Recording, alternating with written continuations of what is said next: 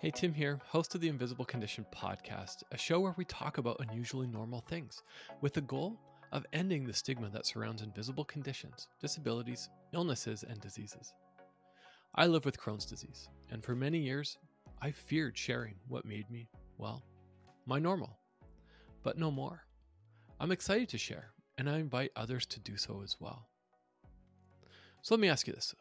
When was the last time you went for an eye exam? I think it's fair to assume that the results are either one of two things. They're either all good, or you hear that you need glasses.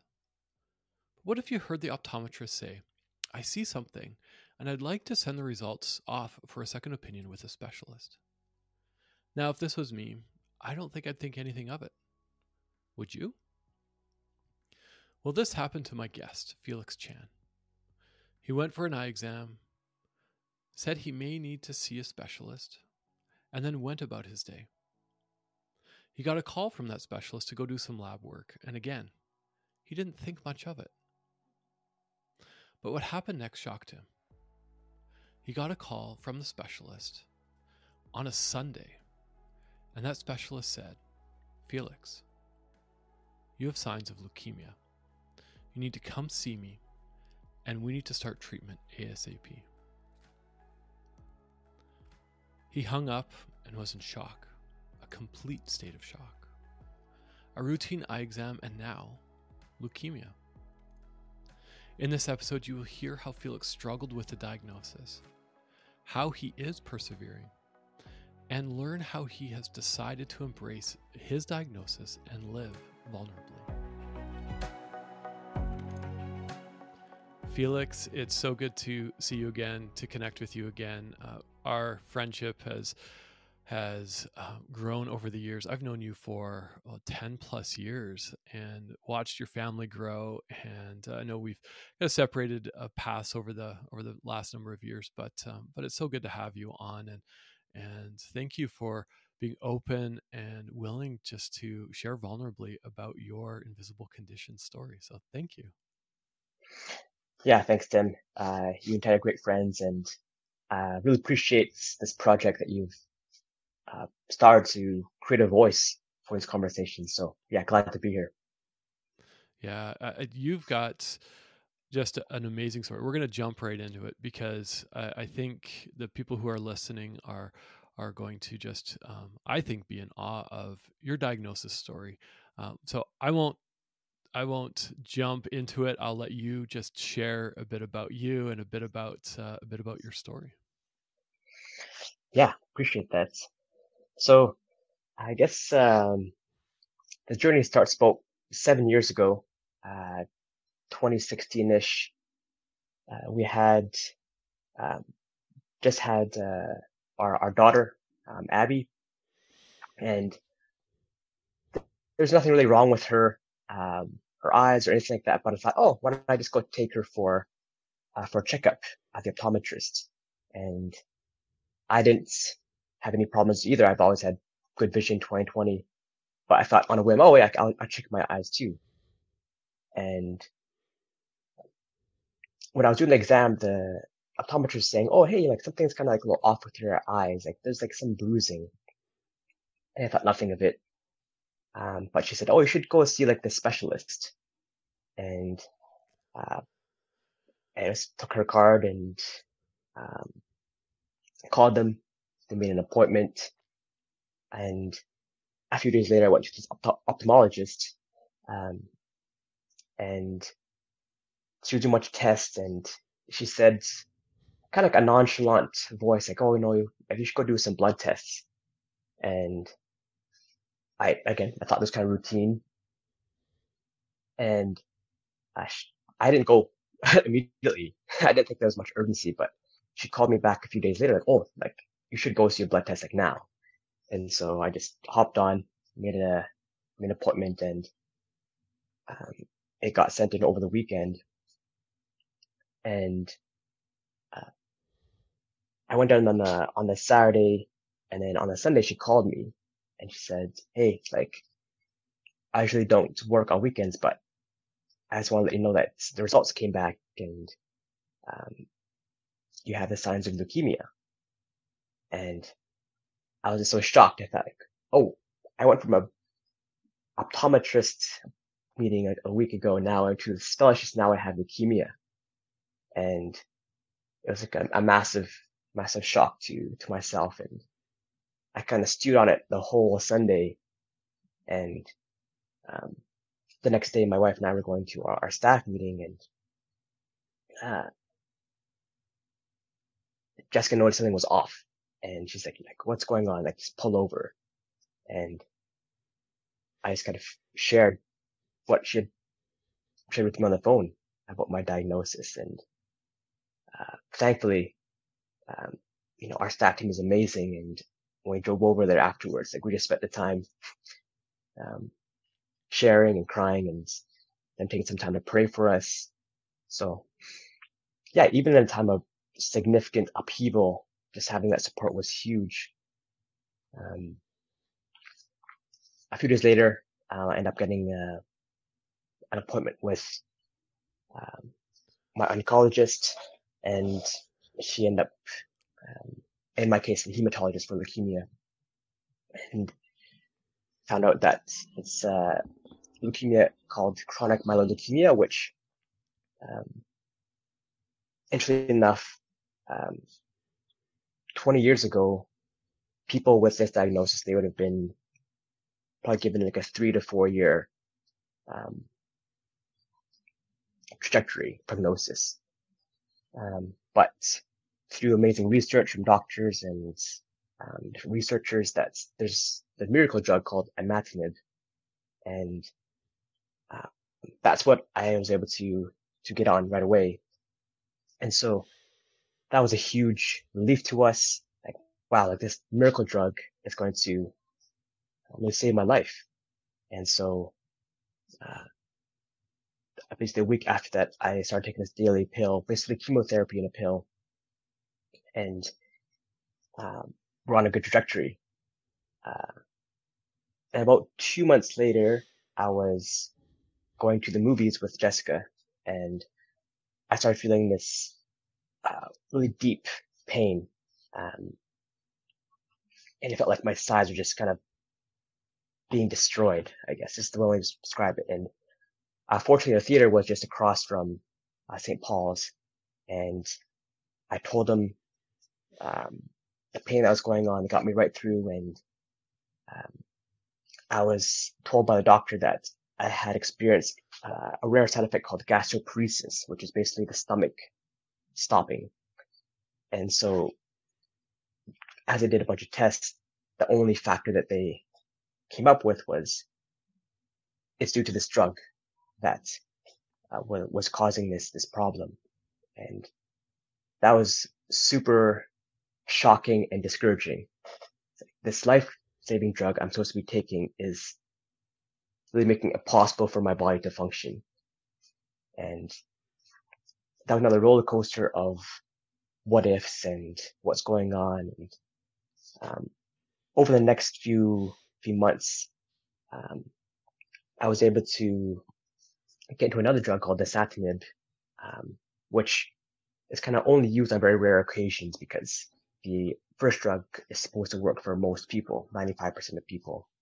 And my hematologist had to get special permission from this board. And so, thankfully, this new drug has been able to help me be in what's called drug-induced remission. So, it's been about 6 years since my diagnosis that I've been in that remission, and I think I kind of hold intention. I'm thankful for the remission, for the ongoing healing from that, but I also know it's not a complete cure, and it's something I probably have to live with the rest of my life. And I kind of live in that in between of, is it going to come back? Is it's not done. It's still there. And so it's kind of odd space to be in, living with hope while also living with a sense of slight dread, I suppose. But yeah, that in a nutshell, diagnosis and where I am today. Thank you for sharing so openly and vulnerably. we've known each other through that journey, and I remember you being in pain, needing to go to the hospital. I remember once we're in Vancouver, British Columbia, Canada. Hardly snows. We had a snowstorm. Uh, I had a truck at the time driving you to the hospital for your treatment, Hmm. um, and I think there's so much power in community. And when you're surrounded by people who deeply care and love you, it helps. I mean, it doesn't cure anything, but it definitely helps. So for those who are maybe listening today and are suffering silently, there's a community of people that love you Mm. and are willing to support you. So tap into that. I'm curious, Felix, like that tension of living in that medically induced remission, and knowing that if that medication potentially stops, like how have you reconciled that in your mind? Mm. Yeah, it's a tough question. Uh, Maybe before I answer that, I do want to thank you personally for, that truck ride to get to the hospital, and looking back on, the calendar at that time, I was looking at a few of the, the events, and I noticed Seasons on the Park meal, courtesy of Tim and Tanya. And I remember that you and Tanya just said, "Hey, I know it's a hard time. We want to bless you." And like you said, community and that sense of blessing and shared struggle, that was amazing. So thank you for that. That was really, really, really thoughtful and so appreciated. Um, yeah, the tension. Myself and yourself were both, um, people of faith, and we know that prayer is a huge part of, our lives.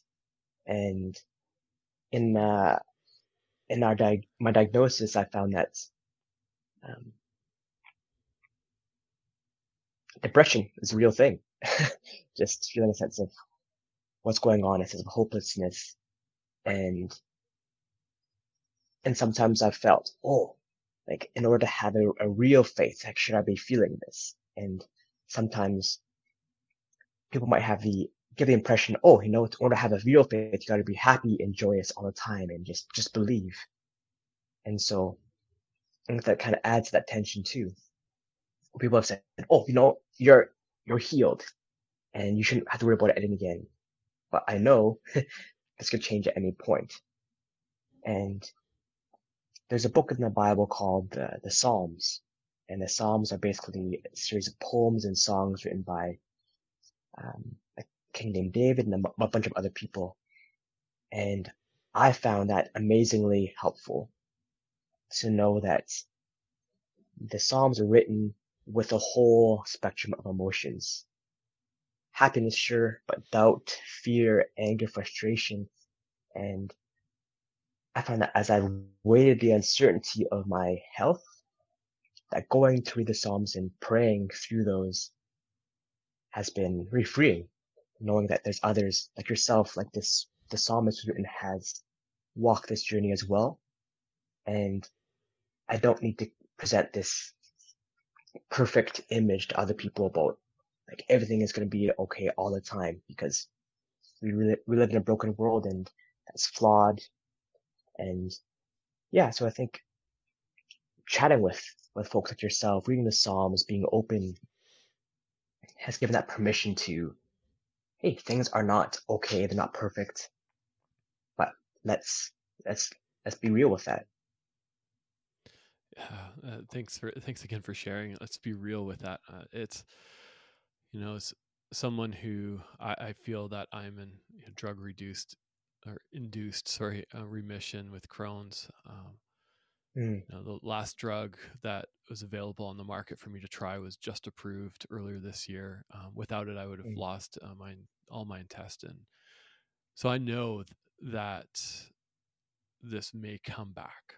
It will likely come back, and think what I'm hearing you saying is we have a choice when we wake up in the morning. Is, are we going to live in that fear,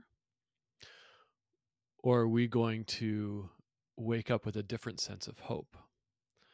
That sense of that hope that we have from our faith, from Jesus, and saying, today might be the day it comes back, but that's not going to stop me from being a good partner, a good father, a good employee, a good community member. It but that also, what you also said about depression is real, and how are you doing now? I think emotionally, mentally, a lot better than I have been in the past, and I think that's through great support from friends like yourselves, my wife Jessica, my church community, and I know we were part of the church community for a long time. And one thing I appreciate about yourself and other members of the group was you didn't see me as Felix cancer patient. You saw me as Felix, who happens to have cancer, and just that care has been huge. And yeah, I think having community, going to counseling, cannot recommend that. More, it's just amazing to cross with someone who can walk together. And yeah, seeing different mentors who have really helped me walk through a lot of those doubts and struggles has been amazing. Like you said, walking through this pain and struggle, but seeking God throughout. It's like the constant that I can rely on. And more recently, this past year, I've been part of a support group for leukemia patients. And that's been very therapeutic in itself. And I kind of avoided it for a long time. I think part of it was survivor's guilt. Like, why what do I have to offer? And what about those who might not make it? But I've actually found that being part of that has been just a healing process for me in addressing that survivor's guilt, but also the feedback I've heard from others is, as I share my story, they say, "Oh, thank you for sharing. Like, I'm newly diagnosed. Like, I'm just so freaked out.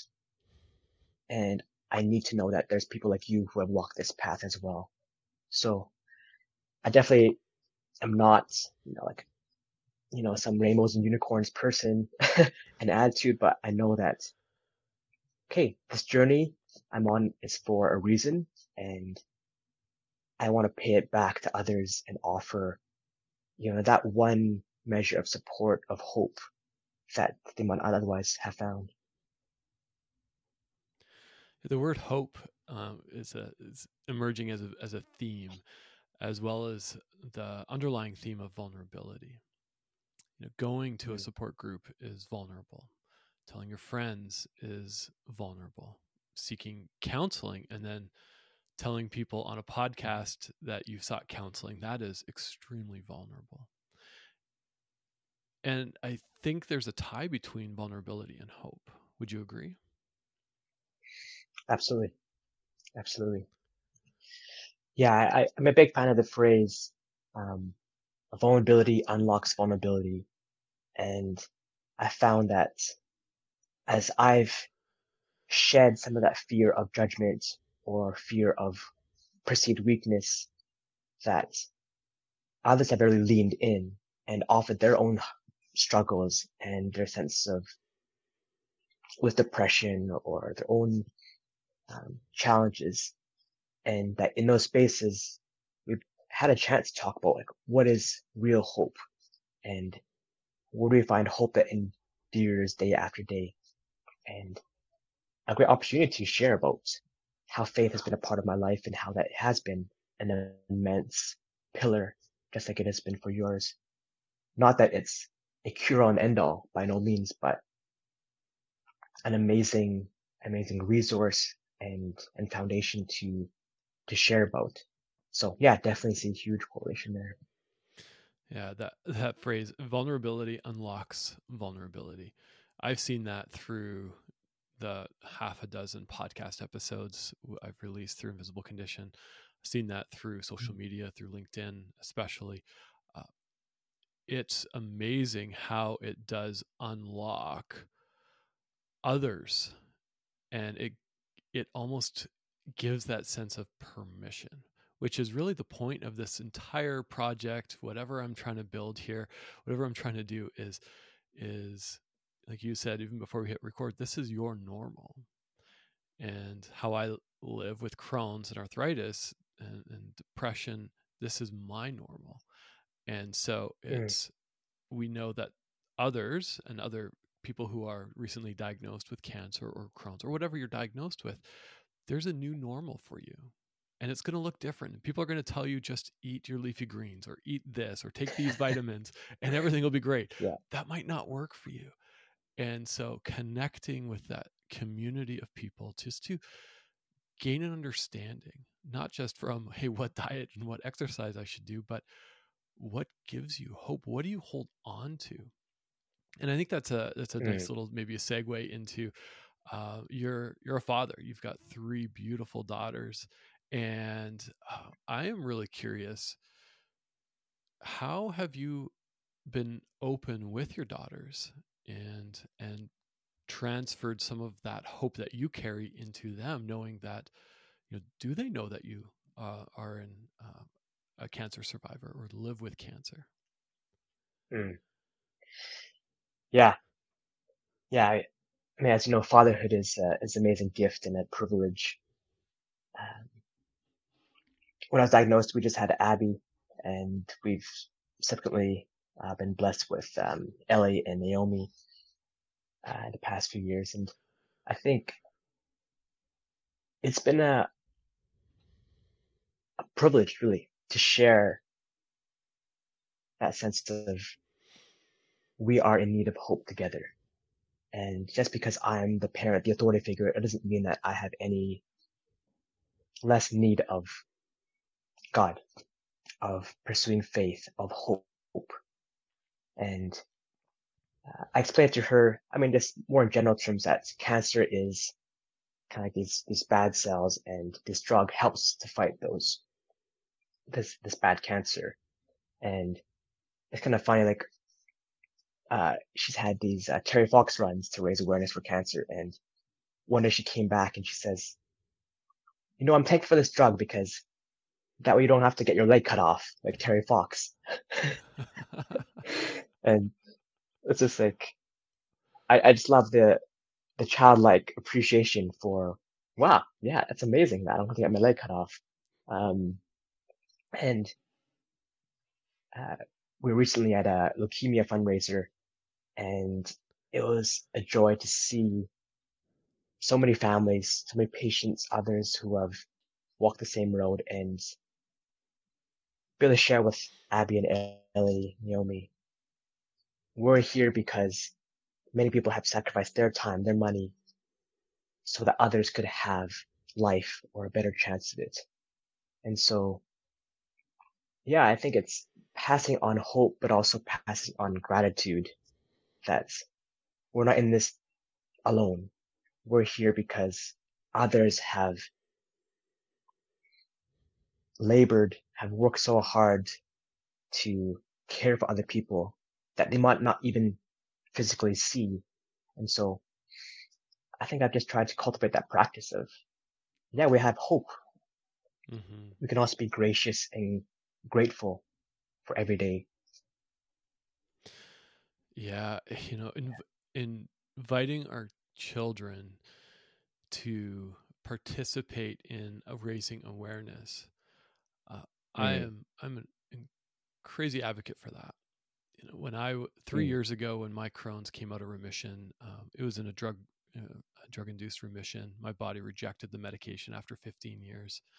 Um, my wife really took charge with my son, with Willem, and he was always a crafter, loves to create stuff, and was creating these pendants and my really spearheaded by my wife of, hey, we're going to raise awareness and raise money for the Crohn's Foundation. And we explained to Willem mm, and my daughter at the time what was going on, And she said, "What do you want to call this little business?" And his little brain was acting like a little brain, and said, "Poo poo pendants." And he just laughed. He thought it was the funniest thing, crones and washroom stuff, Love it. but it is stuck, and he's raised hundreds and hundreds of dollars on his own for the Crohn's Foundation. And the point is if we hide who we are, what our version of normal is from our kids, especially from our families, how do they truly know us? And so Mm. inviting them in along, and to create the story, that's amazing. I love how your little daughter's brain works. And it was like running, I can imagine running this fundraiser or running the Terry Fox run and thinking in her mind, it's like, I'm so glad my dad has his legs. Yeah, I love kids. Yeah. Yeah. Yeah, it's there's you stepped into vulnerability. You stepped into hope. I know there's people that are going to listen to this or see this on social media that are really afraid to be vulnerable, but yet have maybe this desire inside of them to share, and maybe it's a deeper desire to connect. What encouragement Mm. do you want to leave for someone who wants to and has that desire, but is afraid? Mm. Yeah, it's a great thought. Um, I think the first thing would be, I think, recognizing that we're all fighting a battle that no one knows about. Seen it time and time again that I can have assumptions. Oh, this person seems to be radiant and joyous. I don't know if I want to share with this person because I don't want them to be down or whatever it is. And I've actually found that as I've shared with people, hey, actually, I'm not doing so well. Like maybe the side effects of my medication are kind of getting me down or whatever it is. That more often than not, others, they, they want to show care. They want to show curiosity. And it's been an open space to build a deeper relationship there. Now, that said, there has been times where it's opened up and the response has not been what I wanted. I shared about, oh no, my side effects from medication and whatnot, and someone says, oh yeah, I had a bad cold last week, and so it's a little off-putting. But I'd say, okay, no, man, that's tough, that's tough, and I kind of move on. But I'd want to encourage, as we share our stories, what we're going through, most people will lend you their ear, lend you their vulnerability as well. And it's an open door, an opportunity for amazing relationship and connection. And perhaps even before you share openly, I'd recommend, writing some of your thoughts down. Use a feelings wheel. Try to identify, are you feeling hurt or depressed or discouraged? To give you those words to share. Hey, I'm feeling discouraged today. I could use a hand with X. So that we're not just kind of laying everything down unfiltered, without clarity. And again, I would want to bring up counseling again. Counseling is an amazing way to have someone listen, to share perspective, insights. And like our counselor said to us, it's like, think of me as a paid friend. And I love that because I could just share openly and I didn't have to worry about, judgment or anything. They were there to listen. And so, yeah, I'll just recap, kind of get an awareness of your feelings and a journal or whatever it is. Pursue counseling or a friend that you can open up to, and then take that risk of being vulnerable with others. Yeah, awareness of feelings. That was great what you said. Mm. I was just looking at my notes. I'm feeling X, I need help with Y. Mm-hmm. That is so powerful when it's distilled down into something that is it is brevity and clarity. It's brief and clear. Mm-hmm. And you might need 10 things, but if you have one person reaching out to you that says, how can I support? Just be clear, right? That person might not have capacity for 10 things, but what is the one thing that you need? I am feeling discouraged. Mm-hmm. I just want to go grab a coffee with someone. Are you free? Or Mm-hmm. I am feeling in pain and not able to leave the house. I need support watching my kids for an hour. Just be crystal clear. And Mm-hmm. you will run into people who will say, no, I don't have time for that. And that's fine. Don't, Mm-hmm. but know that one rejection does not mean everybody will reject you. I want to be clear Yep. on that. One rejection does not mean everyone will reject your request, and be bold in Mm-hmm. that. It's an amazing share. Awareness of feelings, pursue counsel or a friend, get it outside of your body, talk to someone, and then take that step of vulnerability. Practice sharing your story. Write down your story, and Mm-hmm. if you want to share it, there's people who want to listen, and not listen out of just that Mm-hmm. self-serving place, but out of authentic curiosity, that place of, tell me more. How can I support? Yeah, totally. And I think something that really, I want to be clear. What I'm sharing now is after many years of wrestling and struggling. I know that one of the biggest challenges early on that Jessica shared with me was, I don't know what's going on in your head. I'm trying to guess, but I don't know how you're feeling. I don't know how I can help. And in those early stages of diagnosis and uncertainty, um, I felt this internal pressure, like, oh, I gotta keep strong for my family. I can't show any kind of weakness. And my foolish perspective was, I'm going to be a strong, silent figure, and that will help them be inspired by my example. And that way I won't worry them. But ironically, it was because of my silence that Jessica worried. She's like, I don't know what he's feeling. Is he feeling depressed or angry or frustrated or suicidal, whatever it is? And it was during a counseling session that I finally shared that, and she said, no, I need to hear from you. I feel safe actually when you share that you're down, that you're in need of help. That way I know how to support you. And that was such a revelation to me. I was living on this stereotype definition of manly strength or perseverance when what my what my bride needed from me was that vulnerability. And I thank her for pushing me towards sharing that, because that's brought us a deeper intimacy that we would never have had before that.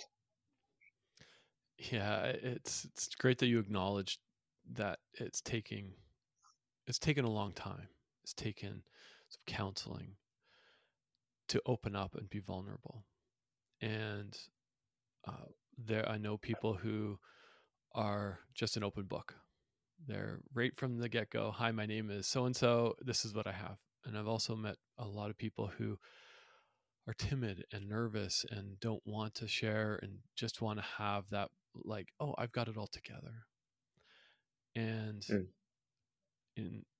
I just want to break that down, right? mm, If we want to end the stigma that surrounds this, we need to step into our story and and feel comfortable with our story, and maybe comfortable enough to share it, but be comfortable in that story. mm-hmm, That's one way we're going to end the stigma that surrounds this. And so hearing how Jessica had said, "No, I need to hear this." I Yeah. know, Jessica. I could just imagine how she was like, the emotion that she's wearing on her face and the emotion she's carrying when she said that. Um, how did you feel? Was it a sigh of relief, or was it, "Oh no, I still need to bury this"?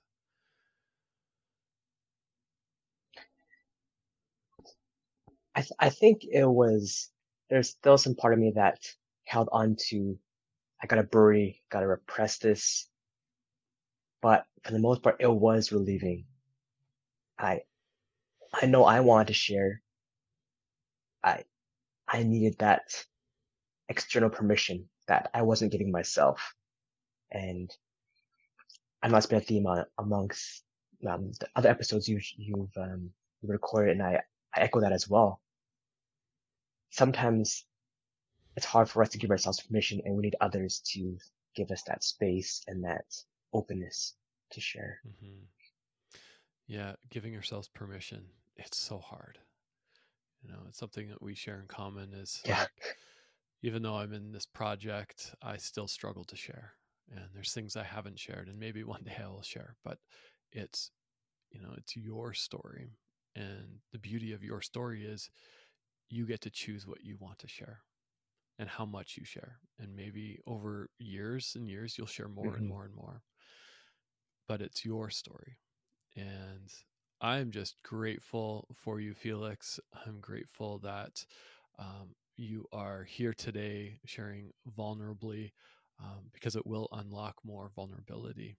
And I'm thankful that you're living your best normal, and whatever that looks like. And I'm just grateful that God has put you in my life, and in a way that we can build each other up, and support each other, even from a distance over these years. And so, Mm. maybe my last thought here, or your last thought is, as we look to wrap up, what is one or two things that you want to leave for our listeners? What's some encouragement that you'd like to leave for people? Mm. Yeah, I think the excuse me, one major thing I'd say is,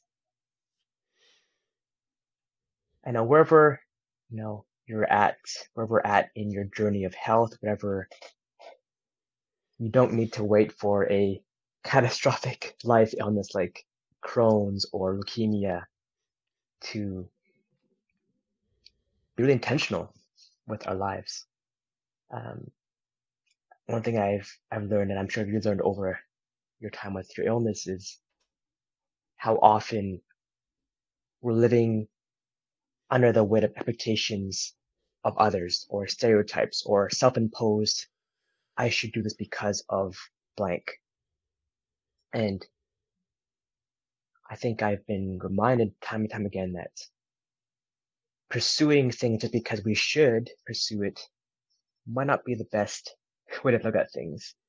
And I've realized how important just saying, oh, no, I'm going to pass on that because I want to pursue Y instead.